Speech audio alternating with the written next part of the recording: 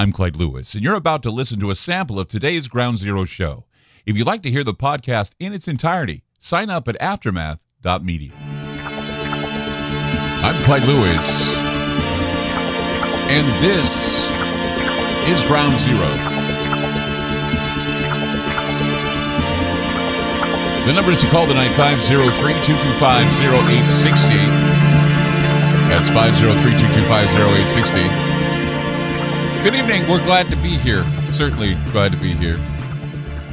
And had a great weekend. I hope you did too. Moving now into another week. War is raging still. And while the war was raging in Europe, I knew that if I were to read the headlines and all the news stories, that a paranormal story would pop up and would contribute to the intrigue over where we are and what is called this last dispensation. You know, there are many people who never say it, but they feel that perhaps this war is just the beginning of what will lead to a final showdown called Armageddon. Tomorrow is March 15th, and that's when the Ides of March begin. We observe the Ides of March, which quite literally signals the rise of Mars in the house that Pluto has entered, in which signifies the fall of empires, the reset of the new kingdom, reset zero. Of all the planets in our solar system, Mars has arguably had the biggest impact on and most persistent hold over the human imagination. See, in astrological lore, Mars is associated with fire, struggle, destruction, and war. Indeed, the Romans proclaimed Mars to be the god of war and identified him with the Greek god Ares. The Romans held festivals for Mars during the month of March. The word March comes from the Latin word Mars, Martius. Mars, Ares, and Michael the Archangel wield the same influence as soldiers, the first rank in the heavens. The axiom of beware the Ides of March also means beware the rise of Mars, the planet so named for war, the fall of kings, the crumbling of empires, the apex of Ares' power upon the full moon. Ares was the Greek god of war, Mars is the Roman equivalent, and we're about to cross the Rubicon of Mars and Ares, and as we withdraw from the scales of judgment, the resurrection of old and failed philosophies, we will see ushered in a new lawless force, which, of course, many people say is already upon us. It's been theorized that in these times we see governments fall and they're replaced with plutocracies. Plutocracies that have cold and merciless, murderous philosophies. This is why the combination of the Pluto return and the rise of Mars is powerful enough to conjure the beast, leading to the release of a spiritual demonic atom bomb, where an ancient evil is released and demonic forces are loosed from their prisons. When I was a kid, I had the book of Revelation just pumped into my head all the time. You know, coming from a dispensationalist religion, the last days were a big deal because I had Sunday school teachers and people who were seminary teachers telling me that I would be growing up in what is called the last days, that I would be witness to the return of Jesus, and all this I had pumped into my head.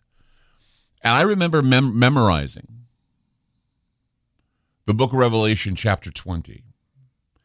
And I can say it from memory. And when 1,000 years is expired, Satan shall be loosed out of his prison and shall go out and to deceive the nations which are in the four corners of the earth, Gog and Magog, to gather them together to battle, the number of whom is the sand of the sea.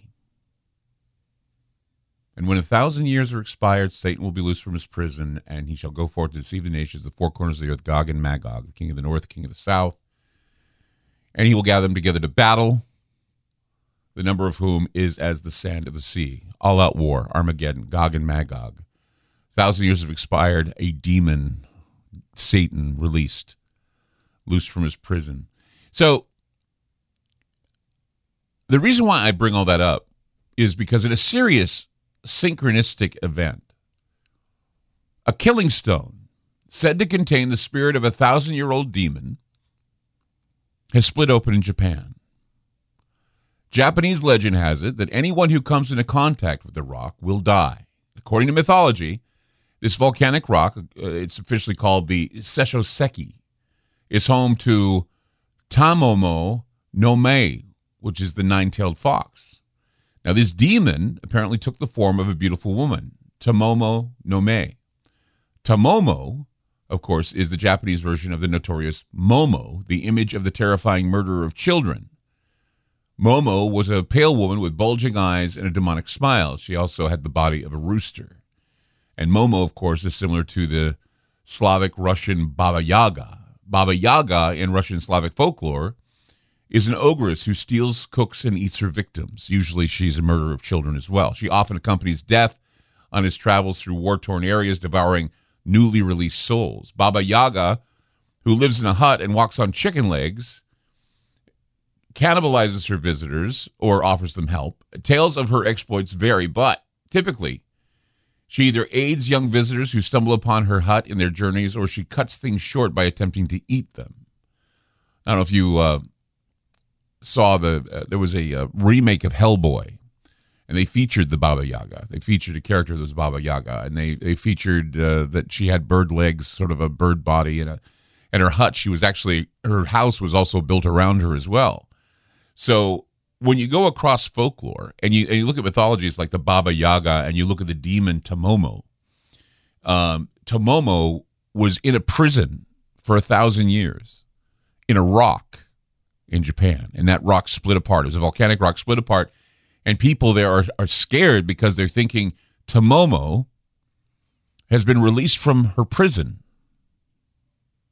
that the nine-tailed fox has been released, that the fox, of course, has been released, and the fox is also in some different pantheons. The fox is considered a trickster, a demon. Okay, so you have the demon, you have the Tomomo, the Momo character, the Baba Yaga, all the same character, and we give it different names and different. And remember, we talked about Buer, which was the feline with the goat's legs, and the interchangeable exploits of these characters across folklore. Baba Yaga shifts between a maternal helper and a cannibalistic villain, one who eats children. She's a witch. She's a demon. But Baba Yaga is also an ancient and complex manifestation of origin myths and shifting cultural anxieties. As the story goes, the crone eats children and men as one eats chickens. She's an Earth Mother figure, and she's closely associated with death and cannibalism. Baba Yaga, Tomomo, released from a rock in Japan after 1,000 years of imprisonment. So says the Bible, so says reality. 503-225-0860. That's 503-225-0860. Back with more Ground Zero. Don't go away. You just listened to a segment of Ground Zero. If you'd like to hear previous shows along with having access to our online library and social media platform, sign up now at aftermath.media. It's only $10 a month, and there's also yearly specials to fit your budget. Again, go to aftermath.media. I'm Clyde Lewis, and thank you for supporting Ground Zero.